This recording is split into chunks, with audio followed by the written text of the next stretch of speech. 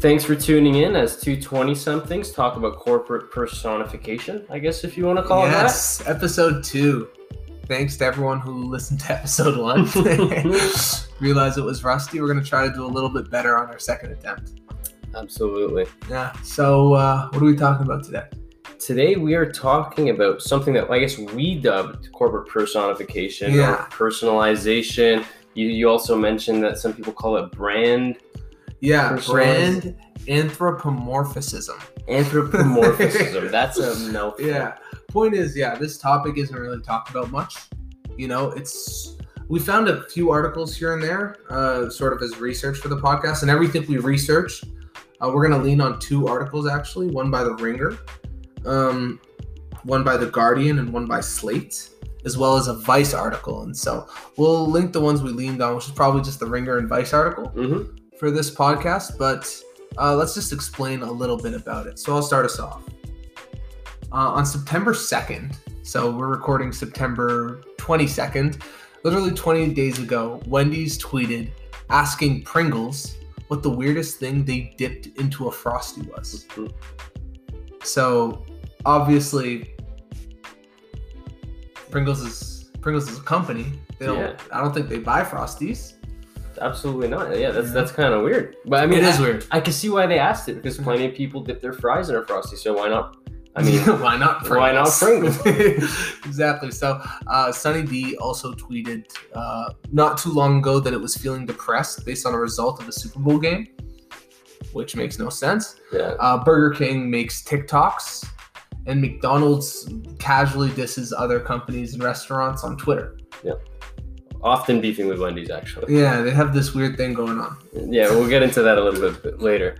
But then Adam Alter, a marketing and psychology professor at NYU, told Vice in the article that we mentioned, brands now behave like real people with idiosyncratic personalities on social media platforms. He then went on to mention how it's been one way for them over the past 5 years or so to, quote unquote, stand out in a crowded marketplace. But this humanization of brands, he continued, means we've come to expect small doses of humanity from even large brands that may have once seemed faceless and corporate before the rise of social media. Yeah, so in this day and age where it's sort of a two-way marketing that exists, where as opposed to traditional media and traditional advertising, there wasn't a way for the people you're advertising to respond. Now, in the age of social media, the only way to stand out is to be someone or be something, a corporation, a faceless corporation that has a face in order to improve brand loyalty and actually get engagement from their audiences. Engagement is something that was never really thought about in marketing before because engagement was just sales. But now there's a whole different sector that exists with the rise of the internet. And you see this now, like not only on Twitter using like comedic appeal to get your clientele up, you also see it in other forms of marketing, like social marketing. Like companies like Gillette will go out and create commercials discussing toxic masculinity, basically having a stance in which they stand. Nike frequently says like, just do it, or empowerment, work hard, go for your goals. Adidas sort of follows that same suit. These companies now, they have a different perspective. They're trying to push out social positions, Personality. It's a personality trait, really. Absolutely. And should a company have that? I think that's really interesting because it almost seems like some companies were set up for it. You have so many companies, like for example, going back to Wendy's, McDonald's, that have these mascots, and up until now they were just mascots. You know what I mean? You never heard the Pippi Longstocking looking Wendy's mascot who's on their logo talking to people or communicating, but now she is through the Twitter account with somebody behind the thing. Same with Ronald McDonald, you know what I mean? Ronald McDonald has always been kind of this mascot for McDonald's, but he never really communicated any values that McDonald's had. That's actually interesting because I look at Ronald McDonald as maybe an early example of this. Yeah. Right? And then we went digital. Yeah. So how do these companies adapt? Wow. Anyways, so this is just some starting off topics. Essentially, we're going to try to go through this, try to break it down for everyone. So now we're going to get into sort of what we think this really is.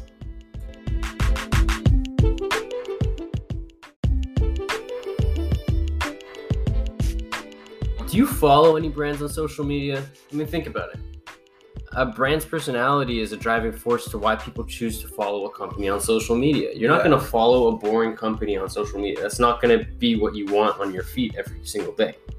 Yeah, for sure. When you're scrolling through all types of people, like, I mean, they're essentially making it a more saturated market where corporations are feeding on people's time to be seen on social media. They need to get that time.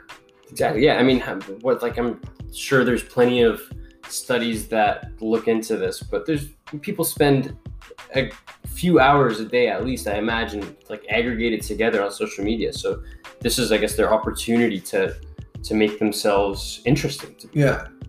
You know, like even though a company's content may be interesting and educational, what really gets people engaged is their flavor, and that's pun intended. Talking about Wendy's and McDonald's. Sorry, dad jokes. Personality or flavor is something that society can relate to. A connection can be formed with consumers when a company has a personality. An exemplary company is Snickers for this. They use social media. Yeah, they use social media as a tool for posting funny content. It doesn't just include their products, but also current events. I mean, it creates buzz. For example, the "You're Not Yourself When You're Hungry" campaign. Like I thought that was hilarious, and then seemed like, I mean, they're like in a different body. Literally, those commercials. It said like it would be like, I remember just off the top of my head that the football coach who was being, sorry, I might get flamed for this, but like this soccer mom Karen type character, yeah, for sure, eats a Snickers and all of a sudden he's back to being coach. And he was Karen. Yeah, that's a good call. He was. Yeah, sorry. That was a pre-Karen. Yeah, don't get offended, anyone, please. This is unofficially translated. But does this explain the hangry phenomenon that happened after? You know, people just started saying like, "Oh, I'm hangry, I'm hungry, and angry at the same time." Yeah. Like, I wonder if this was somewhat sparked by that Snickers campaign.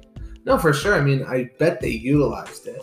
And actually, I'm just going to jump off that a bit because I think one of the early versions of something that was like this, but a little bit different, was, and companies still do this, when they use celebrities to say their statements, you know? Yeah. And that's something that ties into another marketing effect called the halo effect, where people think that a celebrity or an athlete, because they're good at one thing, they're going to give good suggestions. It's just an association that happens in your mind.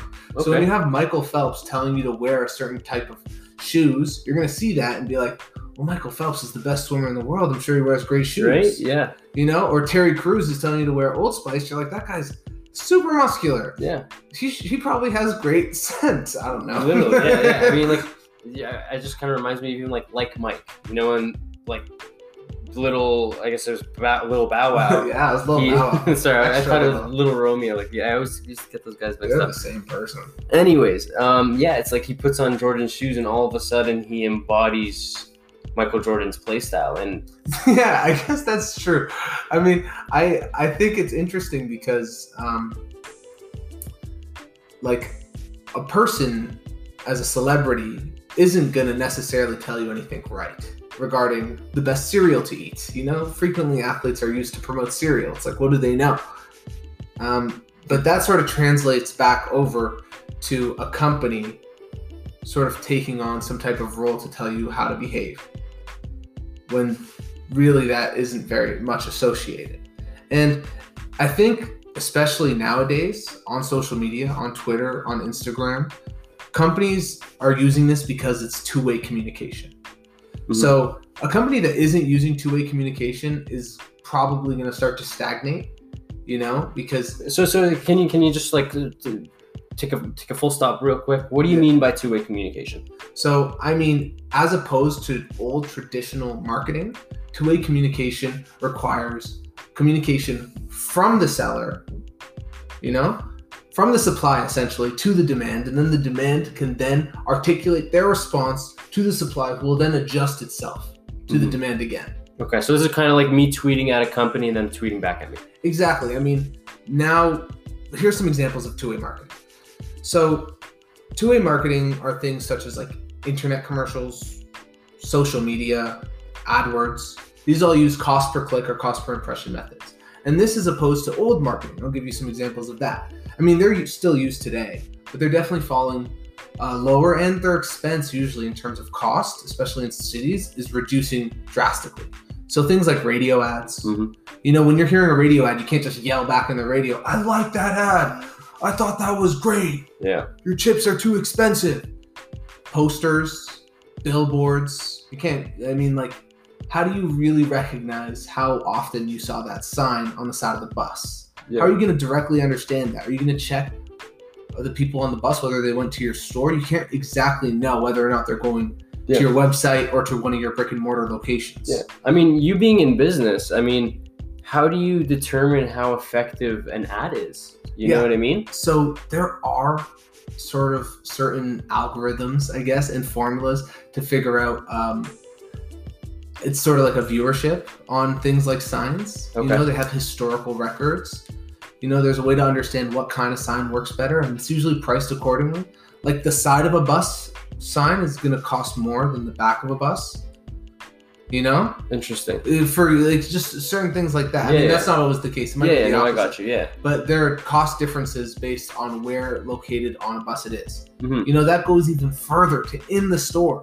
When you're in a Walmart, it's going to cost more for the honey bunches of oats to be at the top head level rather than at the bottom shelf. Gotcha. It's literally a different price. An aisle cost, you know, a back of aisle cost, how high you are on the shelf. Mm-hmm. It determines your ability to be viewed.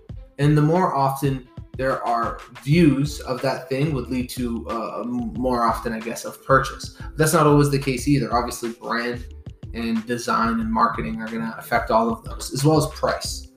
But yeah, I mean, you saw it in newspapers too, another form of one-way communication, TV commercials. These methods worked, you know, they worked in their time. But when the internet came out, it opened up a new door. And that door was the ability for your consumers to tell you how they feel. And you to get real, important statistical information from that data.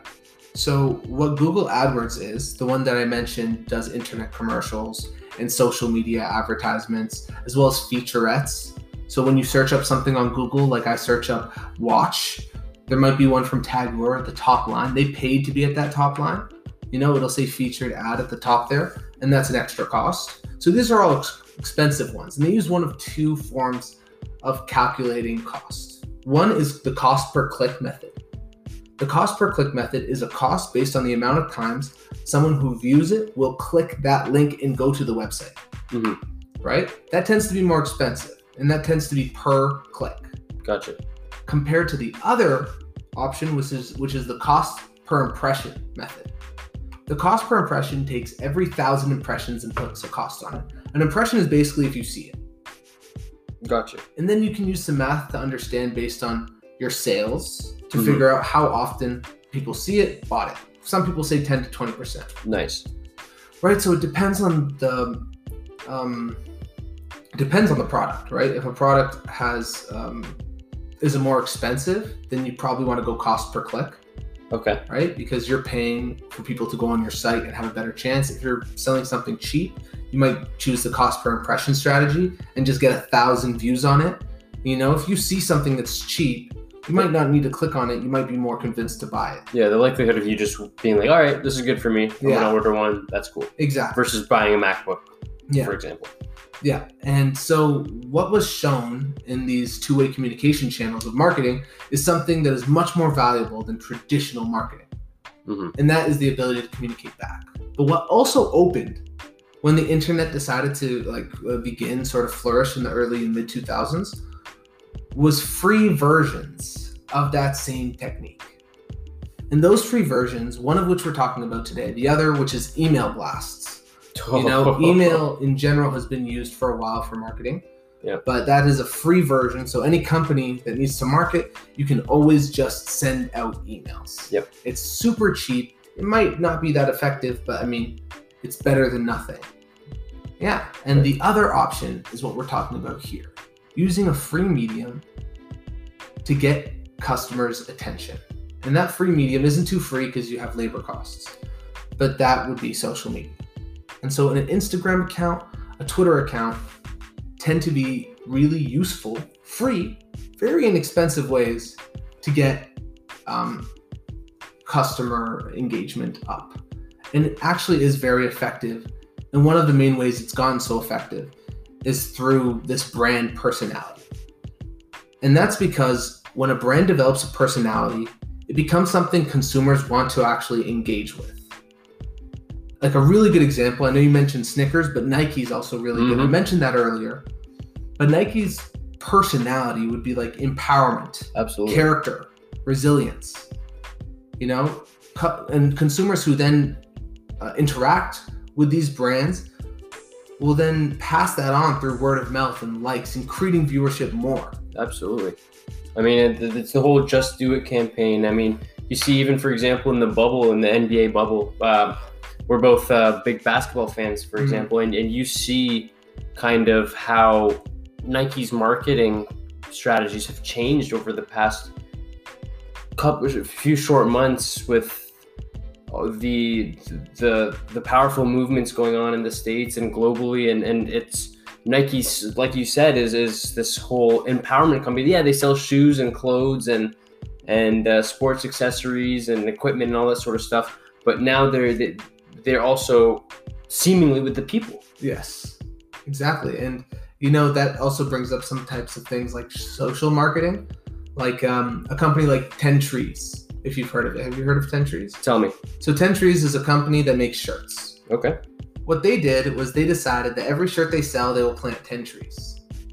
And that was a promise they made. For each shirt that they sell, they'll plant 10 trees. And you've seen this employed all over the place. Absolutely, yeah. You know, even restaurants like Wendy's will use it when they sell Frosties. This will go, a certain portion will go here, you know, to this charity of your choice. This actually also improves someone's pride and brand loyalty when wearing a brand or eating a form of food. You know, if you're eating a Frosty and you know 50 cents of that went to, or probably like 10 cents, went to some charity or orphanage, you're going to feel better eating that.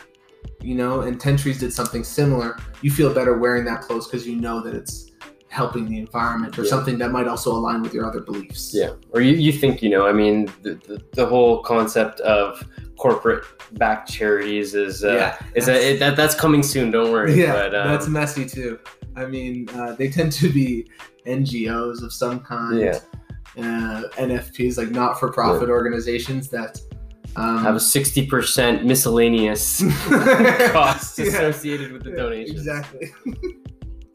Anyways, back on track. Yeah, so now that we sort of went over some of the two-way communication, just explaining what this is, let's get into some of the history of how we think this began.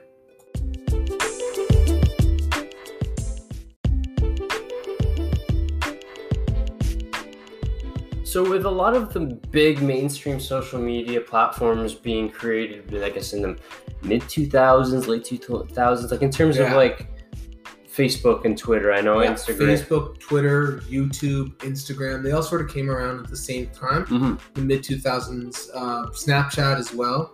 Yeah.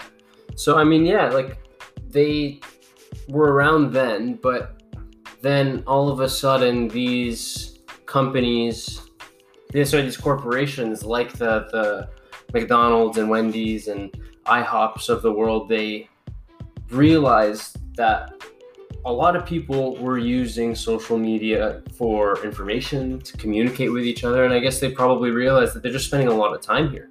So they needed to find a way to, I guess, capture more consumers, more customers through this. Or at least their attention. Yeah. You know, the whole concept. And this is not like, I mean, we're talking about social media marketing. We haven't even brought up the fact that social media itself is sort of their whole business model is keeping someone on their app scrolling for as long as possible before logging out. So constant attention grabbers. Gotcha. So within that marketplace, you have companies with highly strategized marketing departments exactly, that are putting in nowadays hundreds of thousands to millions of dollars into just their social media marketing.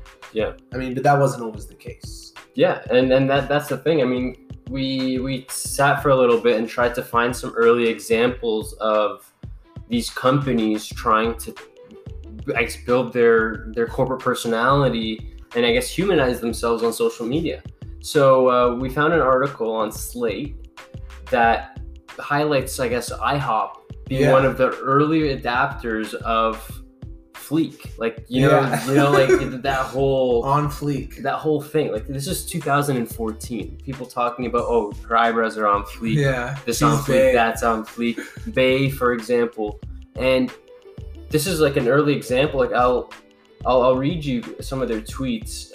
Our pancakes stay on Fleek. They always on Fleek. How Fleek are they? Like, that's so cringy. But you know what? They took these memes that literally came out just prior. June 21st, a Vine artist named Peaches, I guess, was a part of bringing up this whole on Fleek movement. Interesting. And then soon after, I thought it was Khloe Kardashian. No. She says, no, that says Cardi B, isn't it? I thought that was, man. Hey man, okay. It's okay. We're not we're not memeologists. But back. Here's the point. Back. The point is, these companies are clearly observant of the trends that are happening on social media. The different lingo, the different slang that's developing.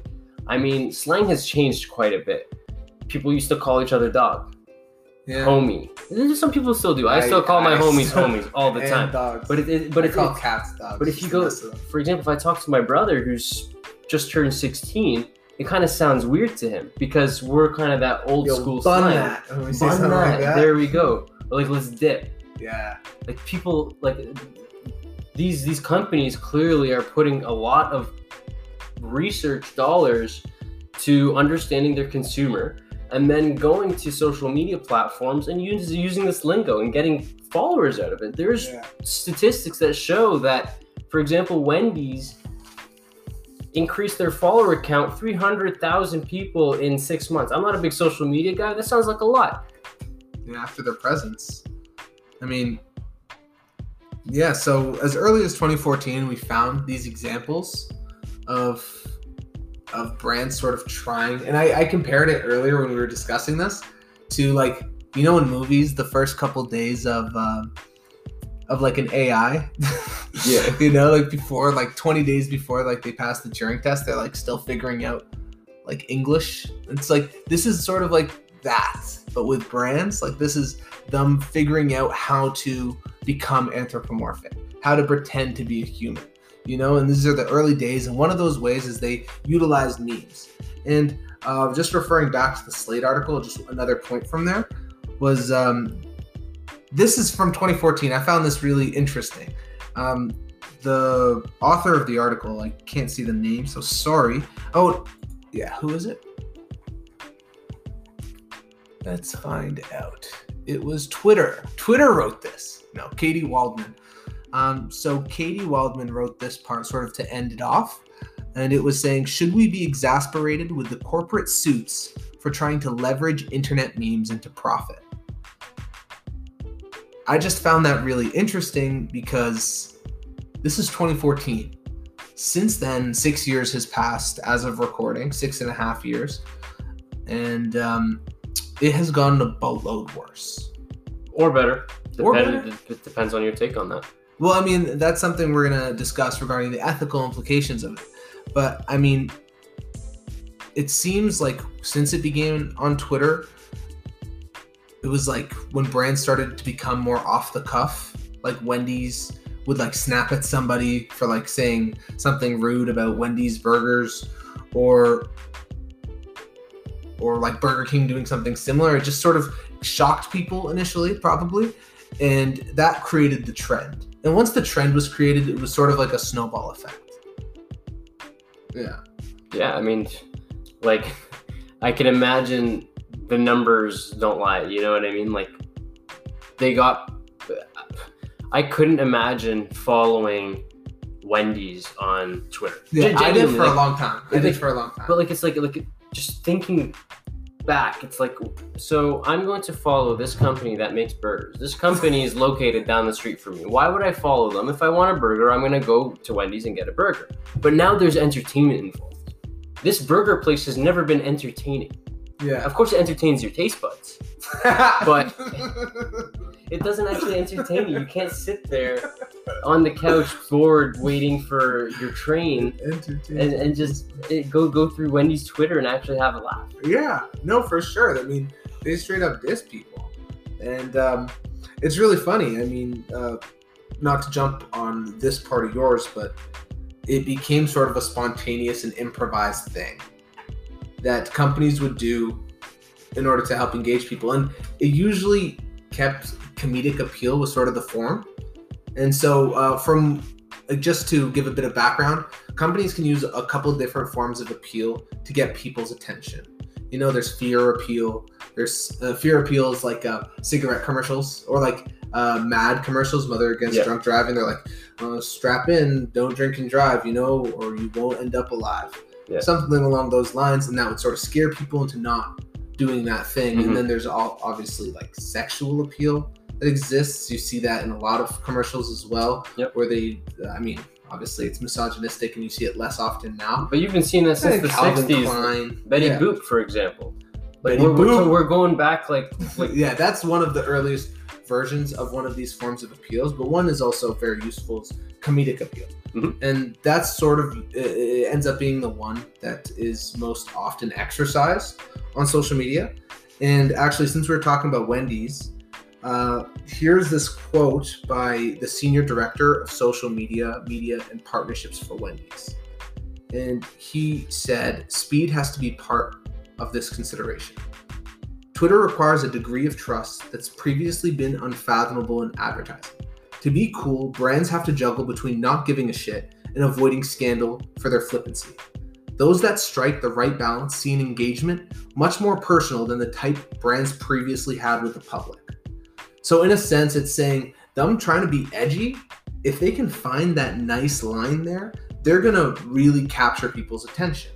You know, a bit of shock appeal as well there, right? So I thought that's pretty interesting, and sort of gives a background as to how this started to evolve and how it's come to the point now where companies like Wendy's makes mixtapes dissing other restaurants, like legitimate music. Yeah. Like it's a person. And the voice, okay, we're going to talk about this in the next part, but that's sort of the end of the history there. Now we're going to jump into how the popularity of something like this has risen. You gonna get that work. Red hair with some pigtails, better check the score of these meals sell. Now that's better, I'm so clever, my bar's chilly, better grab a sweater. You block my tweets, can't squash the beef, and you check my feet and your eyes swelling. How you love that? These straight facts, trying to take the swag, but we don't want it back. I'm a boss chick, and they hate with that, but we tried your food, where the flavor at? You number one, that's A-Joe. Why your ice cream machine always broke? Why your drive-through always slow? Why your innovation just can't grow? It's Queen when you need to say more. Nope, that Baconator go crazy. That spicy chicken go crazy. You can take a fry and dip it in a sauce and still be so tasty. Them little tweets don't face me. Nope. McDonald's be so lazy. Why? I know the reason you hate me, cause I'm fast food's first lady. It's Queen Wendy up in this thing. Y'all can't beat us serving them things. Y'all too chicken for this beef. I'ma leave you resting in grease. Nugs for Carter retweet. Boy, you know you can't compete. On top of our game and watch us. See, there's no stopping me. Flex. Red hair with my pigtails. That's crazy. That's wild. Red hair with my pigtails. No, you are not, miss. I mean, maybe you have red hair and pigtails. Yeah. But you're not Wendy. This is not Wendy, but Wendy is fired. She has slides. That is another level of personification. Yes. I cannot believe it. That was a banging track. The Ice Cream Always Broke line was fire. Big fan. But before we even go back to listen on it, I have some thoughts. I'm just going to assume that it went well. But that was hilarious. That's another level. That was Universal Studios production of Wendy's dissing McDonald's. Like literally there's like Rest in Grease. That was the name of the song. Rest in Grease. We beefing. I am shocked that she said she has red hair and pigtails. She doesn't. Or no, maybe she does. I mean, there's a chance. But how many people is she? Is it just one person? That's the whole idea of this personification here, taking a leap from what we were just talking about 20 seconds ago. Look, I imagine whoever's behind Twitter, for example, for Wendy's account, I don't think they just fire off tweets. I can imagine it goes up the chain. Yeah, to for get sure. approval This was written by a group too, I'm sure. It must have been. But here's the issue. My issue is that this person just pretended to be Wendy. So the company that we said that they're trying to be personified throughout everything we've spoken of so far is that they're going on Twitter or other social media and they are legit acting like they are a human being. And that is interesting because they are not. They're a multi-billion-dollar corporation. If we're sticking to Wendy's, a very successful worldwide company. When they release a song or a mixtape in this case, this had 8 songs on it, I'm pretty sure. And we listened to this on I Am Hip Hop, 5 songs. This is like, it's an EP, and it's actually amazing. I mean, yeah, like I just pulled this up on Apple Music. It's a 5, like it literally looks like any other album I would pick up. It kind of looks like the Notorious B.I.G. album cover. It really does. In a weird way. The track list, Twitter Fingers, Holding It Down, Rest in Grease, Clownin', 4 for $4. Like it has a production company called 6 Course Inc. Like the artist name is Wendy's. Like that's insane. Do you buy this? Can you buy it? Is it bought? This was released in 2018, and I want to see if Spotify, you stream it. How many streams does it have? How do we find out the streams? Oh, you have to log in. Yeah. Well, okay. Regardless, I mean, I think that that's a crazy next step to this whole personification thing. At some point, they're going to have a robot Wendy's that's actually going to be Wendy's, and it will rap and it will make music and it will talk and it will sell and it will be in commercials, and that's Wendy. You know, it actually sort of brings me this really interesting sort of parallel that I've seen. And that parallel, I mean, I don't know if you guys have you ever heard of like what happened with Snow White? Tell me. Snow White. So Snow White, way back in the day, the singer that played Snow White when she was like 17 or 16, when she initially played it, she signed a contract that her voice would be the voice of Snow White lifetime. That ended up, although she made some money from being the voice of Snow White, she could never sing and release music again. Under her own name, period. Under her own name. She's Snow White. That's the voice of Snow White. I mean, obviously, I don't think Wendy's would have gone so far to make that rapper Wendy, but you can imagine it going down that road. Yeah, I mean, everything, if you think about any company, when it comes up with something, whether it's a marketing strategy, whether it's a product, whether it's a service, there's some sort of protection needed by that company in order for it to continue to provide that service and to be protected against competitors. I mean, you can't have Wendy just jumping ship and going to another company. You can't have her. No, I mean, sure. if we've now find out who Wendy is, this is the person rapping as Wendy, and she goes and does something that there's no artist name, by the way. There is no other artist name. But what if we knew the artist is Wendy? It is Wendy, That's as far ridiculous. as we know. But can this artist that actually voiced Wendy, can she go and do her own ventures? Maybe she's already famous. We don't I don't recognize the voice. I don't recognize it either, but she's good. She's talented. good. But what if she goes and does something against Wendy's philosophy? What if she goes and speaks poorly about Wendy's for whatever reason? Is there I'm sure Wendy's as a corporation has something in place to protect themselves from defamation or whatever it is. I mean, that's the thing. If Wendy was to go and join Burger King, that would seem disingenuous. You know, it just wouldn't. It would just like jump ship to the other restaurant. Could you imagine a rap war amongst fast food chains? That's could. That's the 2021 in a nutshell, guys. I'm calling it now. You're calling it now. We go from COVID to restaurant rap war. RRW. That'd be sick. No, it wouldn't be. It would suck. Yeah, I think people would get sick because people would be poisoning other restaurants' food. Like, oh my god, it got serious. It got serious. Catch you outside the Burger King. Yeah. Anyways, yeah. So I thought that was really interesting. This obviously sort of showcases the rise in popularity in the past couple of years. The fact that it's gotten to this point, and there's also really funny brand tweets. Let's go over some of those. Absolutely.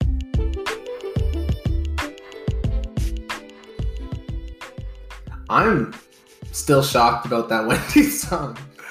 Oh my goodness. Rest in Greece. She literally killed that. That was that.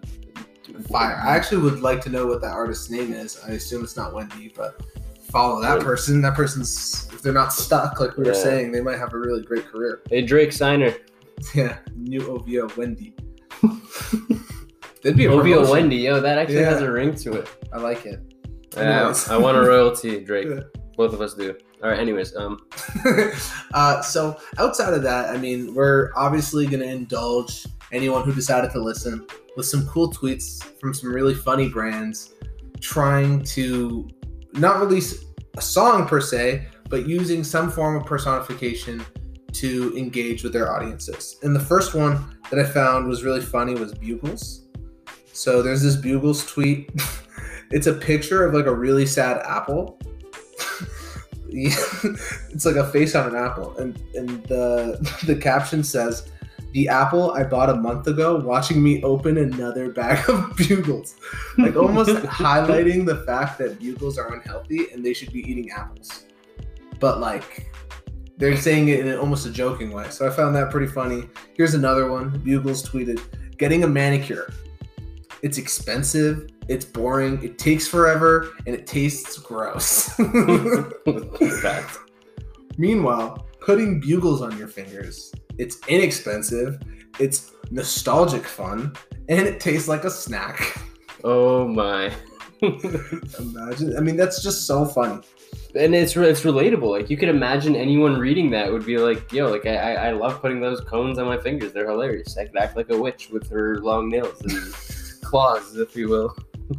All right. That takes me into Denny's. Denny's is also pretty funny. They've embraced the fact that they're always open, the fact that you see their signs in the most random places, and the fact that they appeal to a certain subset of people who go there to, I guess, quench their munchies.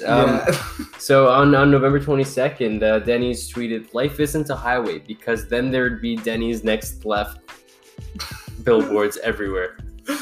You could be driving through the most barren, random place, and you'll find one of those Denny's signs." That's hilarious. It's just so self-aware. It's interesting. They're very... It's meta. They know exactly what they're doing, and they are Denny's, and they know how people perceive them. You know, like this. Here's another tweet. Meeting a date for the first time? Come to Denny's. We don't serve catfish. Or this one I love. Disney Plus might be down, but Denny's restaurants are always open. This was November 12th when Disney Plus apparently was down for a little bit. Wow. So like it's sort of attaching itself to current events too. Exactly. Yeah. I mean, Uber, check out this. Uber is pretty funny. There's a tweet from this Natalie. Natalie wrote, "My Uber driver is playing Holla Back Girl. 5 stars for you, Wayne." And Uber actually retweeted that and commented, "That ride must have been ANANAS." Right. Yeah. Anyways, stupid. It's stupid. It's stupid, but it's funny. It's stupid. But like, Oreo is a really funny one. Actually, I think it's one that's almost a little bit problematic. Okay. And let me tell you why. Chips Ahoy tweeted a photo on December 5th saying Throwback Thursday with my BFF at Oreo. And it's a black and white picture of a box of Oreos and a box of Chips Ahoy. I don't get it. Well, okay, so then Oreo retweeted that saying, "Wow, what a throwback. This must have been taken before oat milk became a thing." So obviously it's unfunny. But I find it interesting that 2 separate brands are pretending to be BFFs when in reality they're owned by the same parent company. No way. Yeah, so Nabisco actually owns them as well as Cadbury, and they own a boatload of other companies.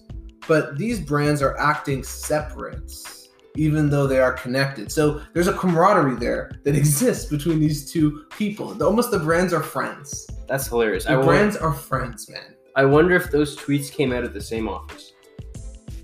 Maybe, man. I mean, like... I wouldn't be surprised. I mean, if people can beef, this is sort of showing that people can also mesh. And why am I even saying people? Right, there you go. That's corporate personification right there. Yeah. Wait, what was the word you used? Anthropomorphism. Anthropomorphism. Anthropomorphism. Yeah. Yeah, so there's a couple other funny ones. Charmin had some good ones. Yes. What are your thoughts on streaming while streaming? And I think that's brilliant. That's just playing on the fact that people are streaming and using their phone while dropping a dookie. That's as unsanitary and controversial as that is. Isn't streaming peeing? Yeah. But then how is Charmin useful for peeing? They just wanted to make a bathroom joke. Exactly. They just wanted to make a bathroom joke. Exactly. You can't stream while streaming, you nasty. What the heck, Charmin? You're disgusting. I hate you. But yeah. Yeah, I mean, Axe does this as well. What other companies? Pop-Tarts. I mean, here, let me pose a challenge, a suggestion, whatever you will. Go look at your favorite companies. Go through their Twitter or their Instagram or their Facebook profiles. Even if you don't have an account, you should still have access to them. And you'll see firsthand that these companies are not acting like they represent an overarching company. It seems like it's one person who's almost the voice of the company, much the same that Steve Jobs was the voice of Apple, in a sense. Nobody knows who the CEO of Wendy's or Denny's is, but it almost seems like that person is a 20-something-year-old talking about something on Twitter. Exactly. It's literally us pretending to be Denny's. I mean, I wonder if these people even go to Denny's. Like, it's ridiculous. I mean, like the people who are actually tweeting, because have you heard the story about Gal Gadot? Another random story I'm going to bring up. Tell me. So Gal Gadot was hired by Samsung. Okay. Right? To make posts talking about how she loves her Galaxy S10 or whatever. Gotcha. She then makes the tweet. What she didn't realize was that Twitter tells you what phone you made the tweet from. And it was tweeted from an iPhone. That's hilarious. So she tweeted out that she loves her new Galaxy S10 from her iPhone. Like, it sort of shows that there is this, it's like this sort of facade that exists with these companies. They're pretending like this is. They're trying to be personified, try to be relatable, but they're pretending. This is all a game. And there you go. There's an example of somebody that's high up that doesn't understand their company, that doesn't understand the platform that their company is using to market. Because if this person, I don't want to butcher the name, Gal Gadot, understood how the platform worked, how marketing, how their whole marketing experience to the customer worked, they would have. It's Wonder Woman. Oh, Israeli IDF soldier. Interesting. Yeah. She was a soldier. I mean, now she is not the soldier. But yeah, her. We didn't watch Wonder Woman because of that. It is no secret here that it is what it is. Anyways, let's keep this on. Viva Philistine. Let's stick to the corporate personalizations. That's gonna be a podcast on its own. I don't want any hints or spoilers. No, for sure. And I think we can sort of just jump into sort of what it does. We're gonna separate this into another segment, but I mean, there's not much there. We just know that it works, right? And one sort of example of it working was with Wendy's. I know you pulled up some stats about how Wendy's actually ended up making a lot more money after they upped their brand engagement through Twitter. So let's see if we can pull that up. Sorry.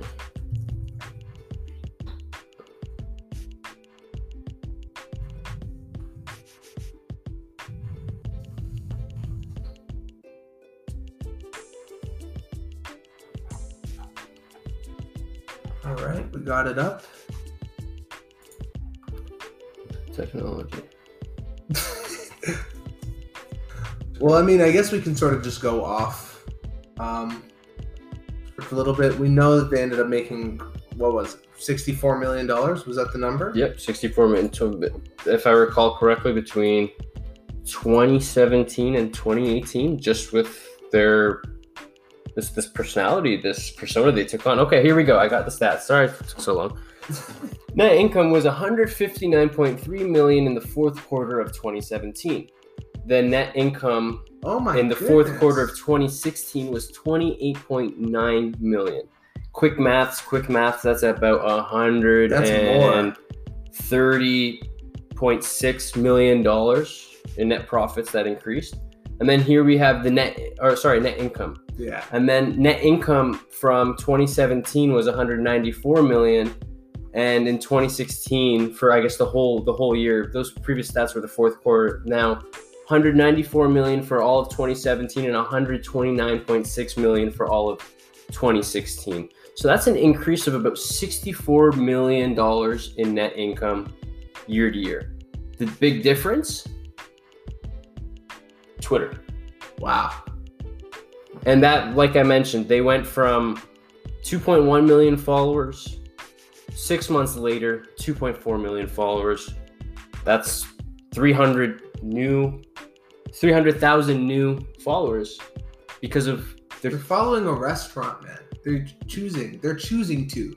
It's not an advertisement. They are choosing to follow a company on Twitter, on social media. That's exactly. I don't think people are following Wendy's to figure out when the next new burger drop is. Yeah. This isn't like the Jordan store. Like we're talking about fast food, in and out, same standard menu pretty much for the past 20 years. You got the Baconator, you got the little Baconators. I don't know. We got Wendy's menus. It's been the same. People aren't watching it or keeping up with it to see when their new burgers come out. They're strictly following this restaurant for entertainment.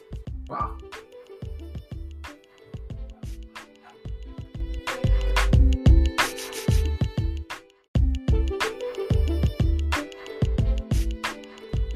Now, the main question we're going to sort of try to hit here, as we do in our previous podcast and this podcast and podcasts coming to in the future, is we're going to have a main question and a side question. And these are sort of going to be fundamental things that we want to discuss regarding this topic. And the main question here is actually something that's sort of going to act like a side question. And that is, was this bound to happen in the age of social media? I think that's a good question. I think that goes back to kind of the repurposing of mascots in a sense. Like, I mean, like I mentioned earlier, like at the very beginning, a lot of these companies already had mascots. Yeah. You know, I mean, of course, I know Denny's doesn't have a mascot. A lot of companies don't have mascots, and there's no point of creating a mascot. For a lot of companies, yeah. But some of these companies already had mascots. You know, like I said, Wendy's, McDonald's, perfect example. You have Wendy, you have Ronald McDonald, and sorry, I'll even add in Burger King. You know what I mean? The king of burgers himself. The highness. An example we didn't even mention earlier is, do you remember back in the day where instead of getting a toy with your Happy Meal, you can get a game for Xbox 360 or PS3? Oh, it was even before that. I had a game on GameCube. Exactly. That was a while ago. And I remember at that point, I was eating like what are they called? The Whopper. So I was off the kids menu. You know what I mean? I was a big boy, 12 years old, off the kids menu. It's the best day of my life. There was a time where, like, we were on a road trip. My mom would say, "Hey, you on McDonald's or you on Burger King?" Yeah. I said Burger King because you know what? I wanted that game. And yeah, that game was dope. It was like a pocket bike. Was it dope? I never ended up getting it. You know what I mean? Like, I had the game. I'll tell you about it. It was actually pretty fun. It was like Mario Kart, man. But you were on like little pocket bikes. Remember when pocket bikes were a thing? Yep. Those were awesome. I crashed at least 3 of them. Did you? Yeah. Yeah. My parents were too. I never owned one. Oh, I crashed other people's ones. Crashed other. They were like $300. Only older kids got them. Anyways, yeah. So that's an interesting perspective. I mean, maybe this has been something that has existed for a long time. Was it bound to happen today? Yes, because it already had a precedent before social media. Yeah. And that precedent existed in games, existed in mascots, and social media has almost acted like a natural springboard into this new era where there's a perfect spot for these companies to pretend that they're people, to act anthropomorphic in a sense. Yeah. And here's the thing. A lot of the people they're targeting, millennials, Gen Z, a lot of the younger audience, and they're not sitting there watching cable TV to watch this Baconator commercial. Yeah. Or I don't know why I keep on going back to Baconator and Wendy's, but like we don't watch TV. You know what I mean? Yeah, I see. we're very much cut the cord generation. I don't even get YouTube commercials because I have an ad blocker. You know what I mean? So the one thing that I'll consistently get ads on is my Twitter feed, Instagram, anything on the Facebook. phone, because the ad block isn't exactly. So there on a smartphone. Going back to that quote from, I believe it was a Slate article. Do you blame these corporate guys for wanting to tap into this market? This is just another this is another media. Like you said, this is just a new way of two-way communication. Yeah, so that's interesting. So that starts to jump into the ethical implications of this. So we both sort of agree that it was sort of bound to happen. In the age of social media, it's bound to occur that these companies are going to do this because there was a precedent before, and there's reason, fiduciary and financial responsibilities for these companies to follow and try to actually follow this trend that certain trendsetters, like, I know you've mentioned Wendy's a lot, but Wendy's is really a pioneer in this form of marketing. And it brings up the question, is it ethical to pretend a multi-billion-dollar company is a person with feelings? That's interesting, because if we look at kind of the legal aspect of things, and this isn't my realm. You're much more versed in business and understanding corporate law and all that sort of stuff. Are corporations considered people? Yeah, so that is a little bit of a background here. When you open a company, or in the eyes of the government, there are three ways you can do so. You can do so as a sole proprietorship, as a partnership, or as a corporation. So this all brings liability into question. So a sole proprietorship, the liability of the corporation, say you default on payments for your land or your accounts payable, so the money you owe out to other people has grossed to a point where it's defaulted and you need to pay it back, and creditors come and the company has to become insolvent or dissolve or file for bankruptcy. That liability actually falls onto the sole proprietor himself or herself. The person who opened the company, that liability is on them. They're viewed as the person. The company is just the tool they used in order to sell. Okay. Now, moving over to partnerships, that then takes that liability and splits it. So instead of being seen as a singular person, partnership would be seen as a group of people in a sense. And you see this in law firms.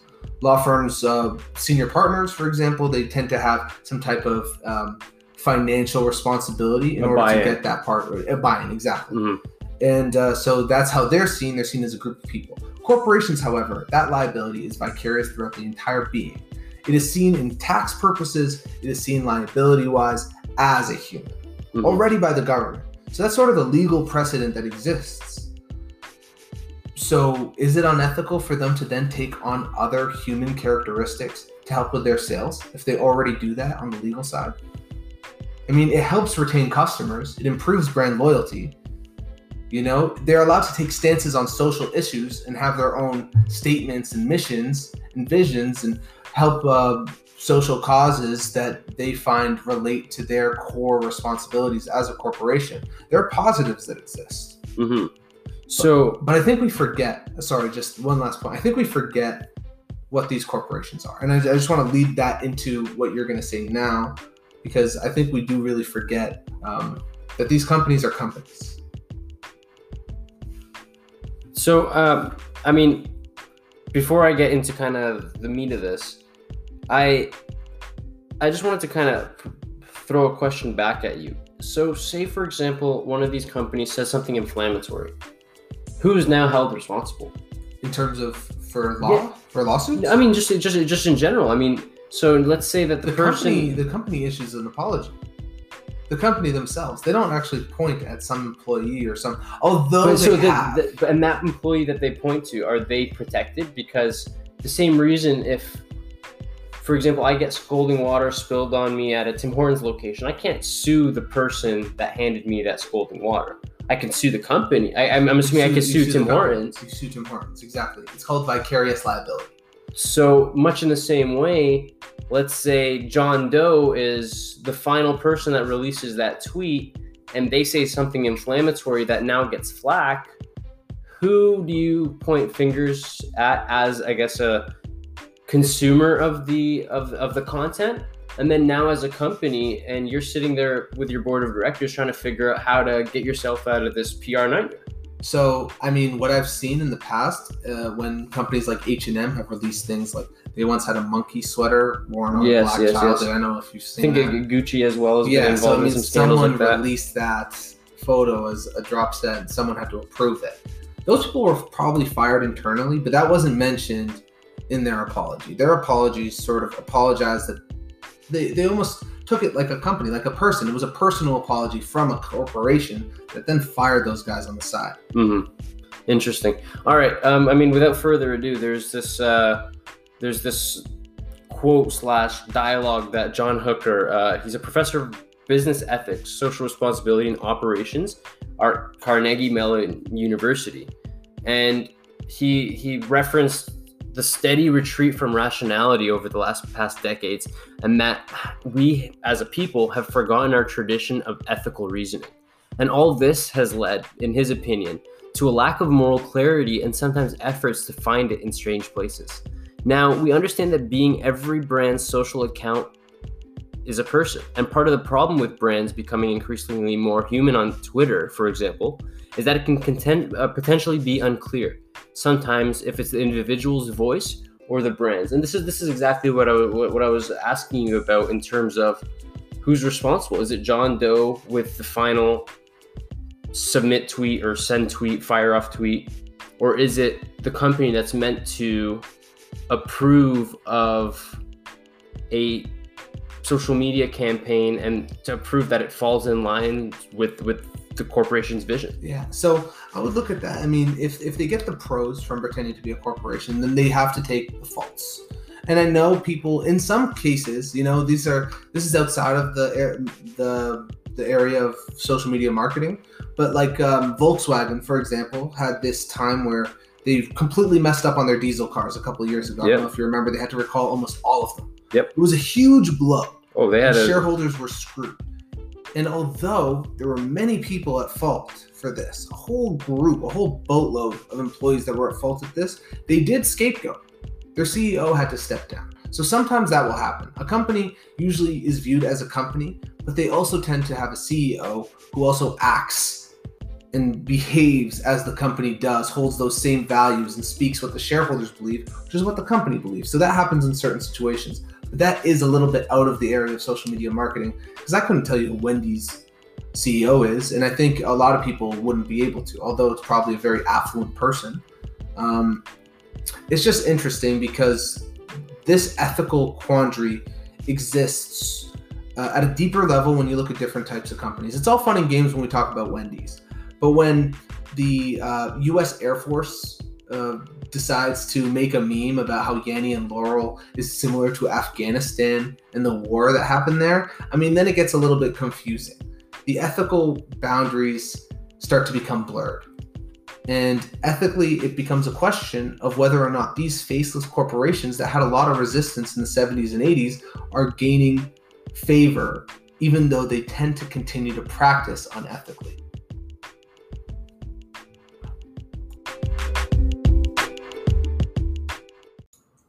All right, so you're the expert. Expert in an unofficial translation way. All right, and unofficially translate your expertly unexpert opinion on the matter. Well, I mean, if the question is whether or not this is an ethical thing, which I think is the main underlying point here that we've tried to touch. I mean, it's funny, it's interesting, but when we're talking about things like the Air Force making jokes about Afghanistan, or Hillary Clinton's campaign pretending to be funny and charismatic when they're really just a front for the DNC, or the same thing happening with Republican National Congress. They're using people's bandwidth on social media to display this image of themselves. Yeah. And I don't think it's ethical. I don't think it's ethical because it displays a facade of what the company really stands for.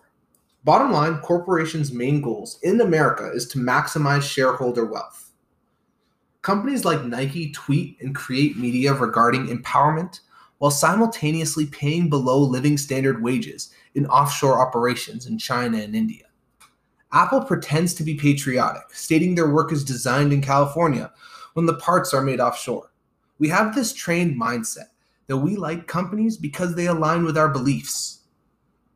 But these companies put millions of dollars into marketing to their demographic. This is pandering.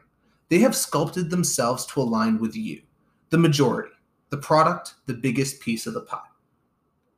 Mic drop, finger snap, poetry slam. That's episode 2, signing out. Red hair with some pigtails, better check the score of these meal sale. Now that's better, I'm so clever, my bar's chilly, better grab a sweater. You block my tweets, can't squash the beef, and you check my feet and your eyes swelling. How you love that? These straight facts, trying to take the swag, but we don't want it back. I'm a boss chick, and they hate with that, but we tried your food, where the flavor at? You number 1, that's a joke. Why your ice cream machine always broke? Why your drive-through always slow? Why your innovation just can't grow? It's Queen Wendy, need a say mo. Nope, that baconator go crazy. That spicy chicken go crazy. You can take a fry, dip it in a sauce, it still be so tasty.